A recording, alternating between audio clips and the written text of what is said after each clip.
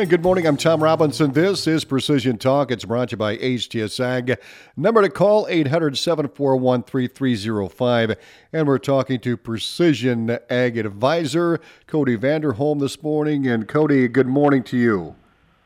Good morning, Tom. How are you today? I'm doing good. And it's interesting as we look back, harvest is, I think we're on the heading towards the finish line, at least the last lap in many cases of corn harvest is concerned. And one thing that's been really nice this year is that we've had number 2 corn, dry corn, in fact, even drier than that 15% in many respects. You look at last year, we couldn't get 17, 18, 19% corn put in bins. So people are able to put this dry corn in the bins. But my question is, and I know you have this OP system that is just really efficient and handy, it's still going to be useful, though, even though you put this dry corn in the bin like this?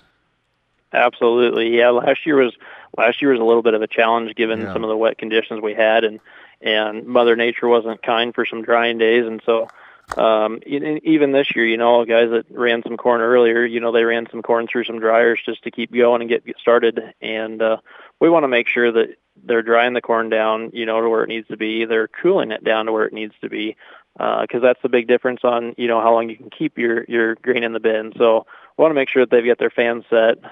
It's one of those years you probably think I can put it in the bin and leave it and forget it, but that's how mistakes happen. And so having an OP system in there with the temp cables and moisture cables to be able to monitor that and check it throughout the year goes back to the same thing I've been saying all along. If you picture that bin full of quarters and not kernels, it makes a big difference. So we want to make sure that they're being able to get the fan set, whether it be in aeration or natural air drying or with heater control. There's some guys that are using some low temp heaters to bring that moisture out of that grain that, is got some moisture in it now.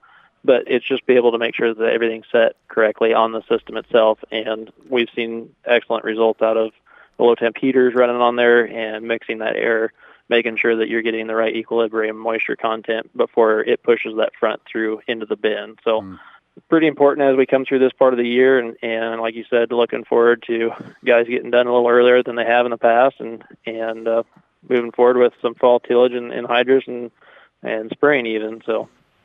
And the weather, of course, looks a little damp here through the weekend, early next week, but then it warms up there late in the week, according to the forecast. So we got that. Yeah, I'm not really looking forward to that forecast you're giving me for the weekend, Tom. Well, I think it'll all pass. We'll be. Hey, let's talk about drones. And I know I know you guys are doing some work with the Omaha Police Department. You're doing work with the Cass County Sheriff's Office, but let's talk about the drone training here.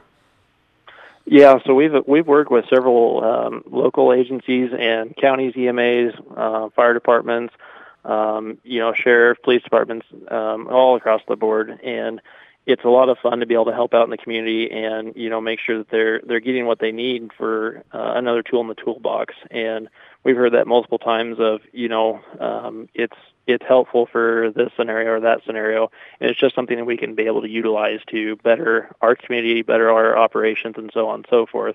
And so we've had Sundance Media Group up here this week doing some training, everything from flight training, mapping training, risk mitigation, you kind of name it, a little bit of everything above. And tonight, actually, it's going to be a chilly one, thanks to your forecast, Tom, but they'll be here tonight, or night flight training. So they'll be training on how to, what are proper procedures and protocols, and get some joystick time and being able to do some night flights with a certified instructor and visual observers there. And, it's just one of those extra steps of getting comfortable and making sure that you are up to speed and up to par on what is required when you do the flights.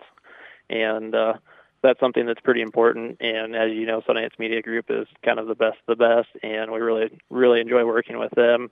And with that, they are still having a Part 107 webinar training next week, the 29th and 30th, so they have some seats open. Again, it's a 2-day class, and it's pretty in-depth.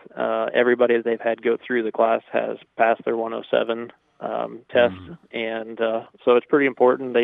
Like we've talked multiple times about it, is they don't teach you just what you need to know. They teach you why it's important to know this stuff. And it's a lot of fun to work with them, and be able to have them have that high level expertise and be able to teach that at any level. Well, and speaking of that, Part 107 training, yeah?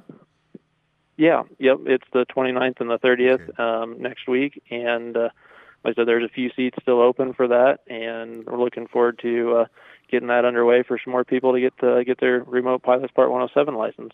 Very good. Cody, thank you so much. We appreciate it. How can folks get a hold of you and the gang? You can give us a call at 800-741-3305. You can find us on the web at htsag.com, and you can find us on social media, Facebook, Instagram, Twitter, LinkedIn, and YouTube. Very good. Cody Vanderholm joining us, Precision Ag Advisor for HTSAG. This is Precision Talk. Cody, thanks a bunch. We'll talk to you next week. Thanks, Tom. Stay warm this weekend.